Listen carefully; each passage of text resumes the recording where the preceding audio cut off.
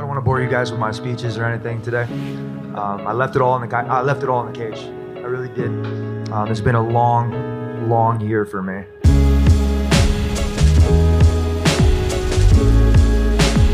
Because what I'm doing in this game is amazing, and it's just sad that y'all can't see that shit. I'm done. Thank you guys.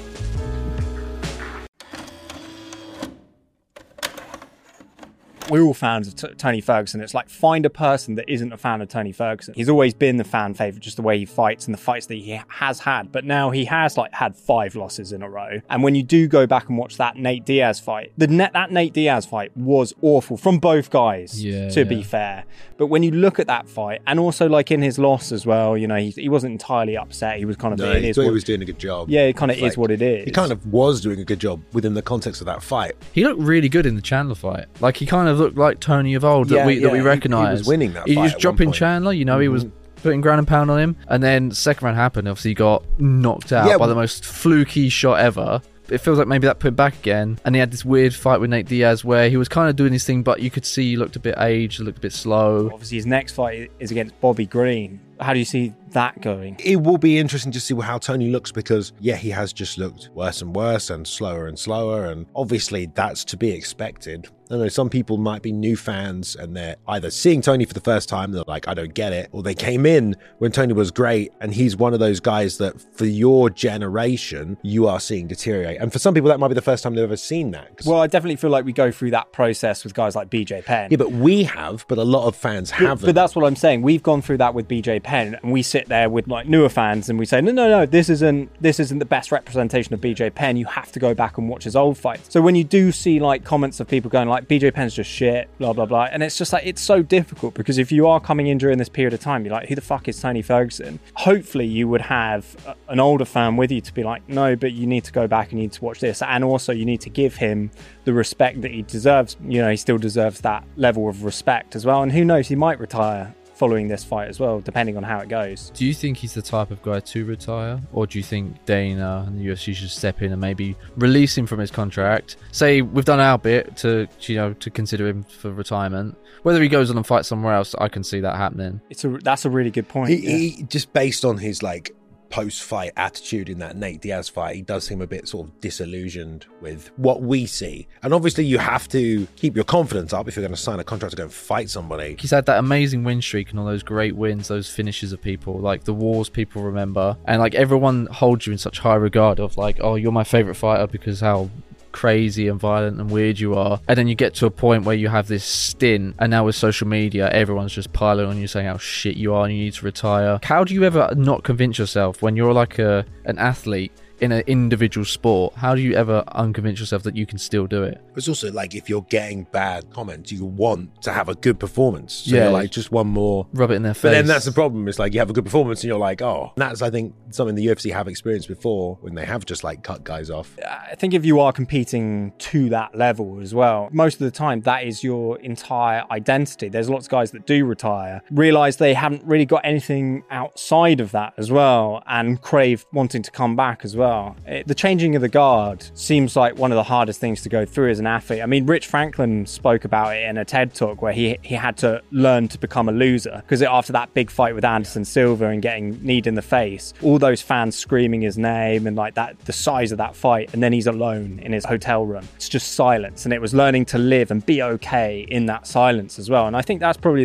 the most haunting thing. And Tony was absolutely at one point one of the best fighters in the entire world, and then to go on the skid that he's gone on and probably be coming to the end of it as well. It's like, how do you learn to live with that? Oliveira, Dariush, Chandler, and Nate Diaz is a little bit of an outlier, but he's kind of like Nate Diaz you can always count on to put a really good fight. You know, you can't put them away. He went on a stint of like really tough guys, like all guys right at the top of the division. Did Oliveira then go on to fight for the belt? So he's getting exciting, really high level fights still. Is it fair to be looking at Tony Ferguson and going, oh, this guy's washed up, when he is fighting the best in the world? Yes, he's not what he was 3-4 years ago, but he's still fighting the best, and as you guys were saying, still looking good in some of those rounds against Chandler. Taking all that damage from Gaethje and somehow surviving, I don't feel like, I feel like being knocked out would have been better for Tony in that fight. Tremendous amount of damage, which is just no one should have to go through,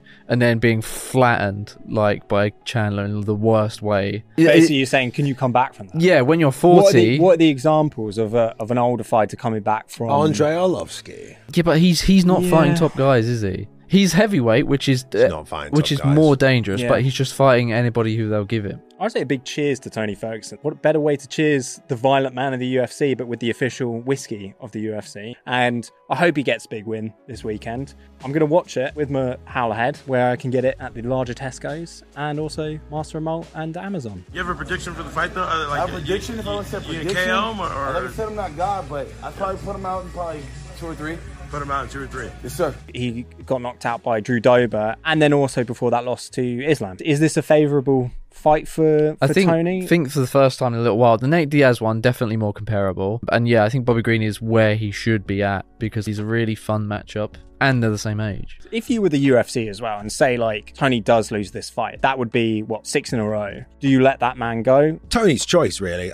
But then it's like, what is it? When does it not become his choice is the question, right? Yeah. It's all about the people around him as well. Like, what the people around him telling, or what can they get through to him? Do you think he should retire? Or do you want to see him fight Jim Miller? So it's like, okay, objectively, like, I don't want to tell him what to do, but I don't want to see him fight anymore. Are you no longer excited to watch Tony Ferguson's fight? No, it's wait to see how his performance goes on Saturday. But if you say he's going to look like the Nate Diaz version of himself, I mean, I have to be honest and say I was just a little bit sad. Ultimately, at the end of the day, like, this is a combat sport. And the guy, every time you go into a cage, you're putting your health at risk. The way that his career has gone in the last few fights, do you really want to see that man take more damage and later on in his life have some serious issues? There's one thing for certain, is Gaethje really beat him up to the point where it just felt like a lot of him was still left in that cage as well. Like, the damage that Gaethje did was almost like lasting. It's almost like he hasn't been able to recover from the shots that he took in that fight. And when you go back and you watch that fight and you listen to the punches that Ferguson took, and they're pretty harrowing, and you wonder whether or not his toughness worked against him dramatically in that fight. He's another one of those fighters where their mental toughness goes way beyond their physical ability. People like Dan Hooker and stuff that are just like, you'll never ever be able to finish them unless you put them out. It took so long for Tony to get that title shot, and Gaethje had kind of changed up the way he was fighting, was less reckless. It did seem like it definitely affected him.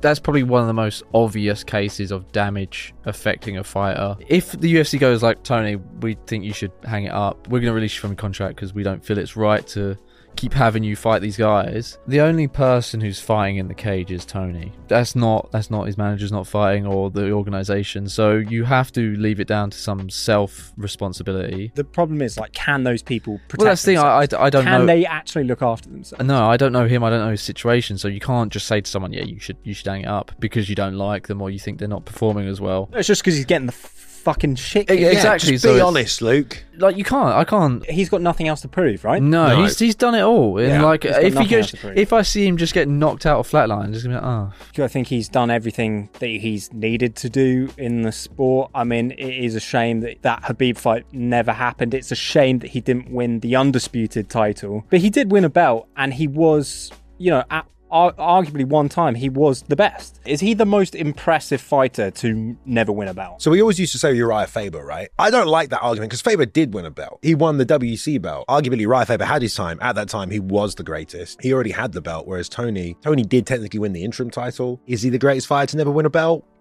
He's got to be up there. Definitely one of the most well-rounded and unique fighters who did it in a very entertaining and savage way. We're all kind of hoping that they knock each other out at the same time and then simultaneously retire. But they've got mansions and loads of babes and stuff, and they're really happy. I think actually we just give him Chimaev. Yeah. And just pound him into the ground. Oh, God. Just absolutely just smash him into the ground. By the way, if you don't know, you can click the join button down below and become a member of this channel, and you get a bunch of stuff, including the full uncut, unedited version of this, which is a bit dangerous, to be honest. Yeah. It is. We say some stupid stuff. We do say some stupid stuff. And that is available on any level of membership. Oh, yeah, right? that's true. Yeah. So you can choose the first tier, and you've got half an hour twice a week, yeah, of the boys just having a bit of a nice chat, eh? A lot of people have said they wanted the full-length version of this. Yeah. So, and I would say, membership, mate, it's going up. It's going up fast. It actually is. What, price-wise? No, I'm just saying. Yeah, no. I'm just saying, what do we do? Triple the membership recently? I Yeah. think it's because people want this kind of stuff and all Yeah. the other stuff that's on there as well. So And also, you know, the fact that you do get to watch that 30 minutes and there is a lot more of a tighter community there as well. So your voice is really heard in those for those videos as well. and you get a free T-shirt. You don't, there's no free t-shirt. t-shirt. There's no What? There's no no t-shirt. cut that no t-shirt. Yeah. But more importantly, what Alex does do every week, you, Tommy, and Jason, you guys all talk in a writers' meeting, don't you? Oh, and yeah. it's literally where these guys make the lists. Yeah. So you can come in the chat and you can talk to these guys. You can have an entry in your own That's list. true. Yeah, you can. If you actually. if you wanted to suggest, I don't know, top 10 times that fighters were too short to then fight No, the other that wouldn't people. work. Okay. If you're interested in short I fighters, think, look, the longer the short of it is, a lot of you talk a lot of shit about me, okay? And why don't you come in the writers' meeting and back it up? yeah. All right. There Which is is- actually a belt tier for our There is. members, by the way, as well. I'm a You get blue belt. Luke's a blue belt. The longer that you're with us as a member, the higher your belt grade goes up. So at the end of the year, you could be a black belt. I'm just saying. yeah.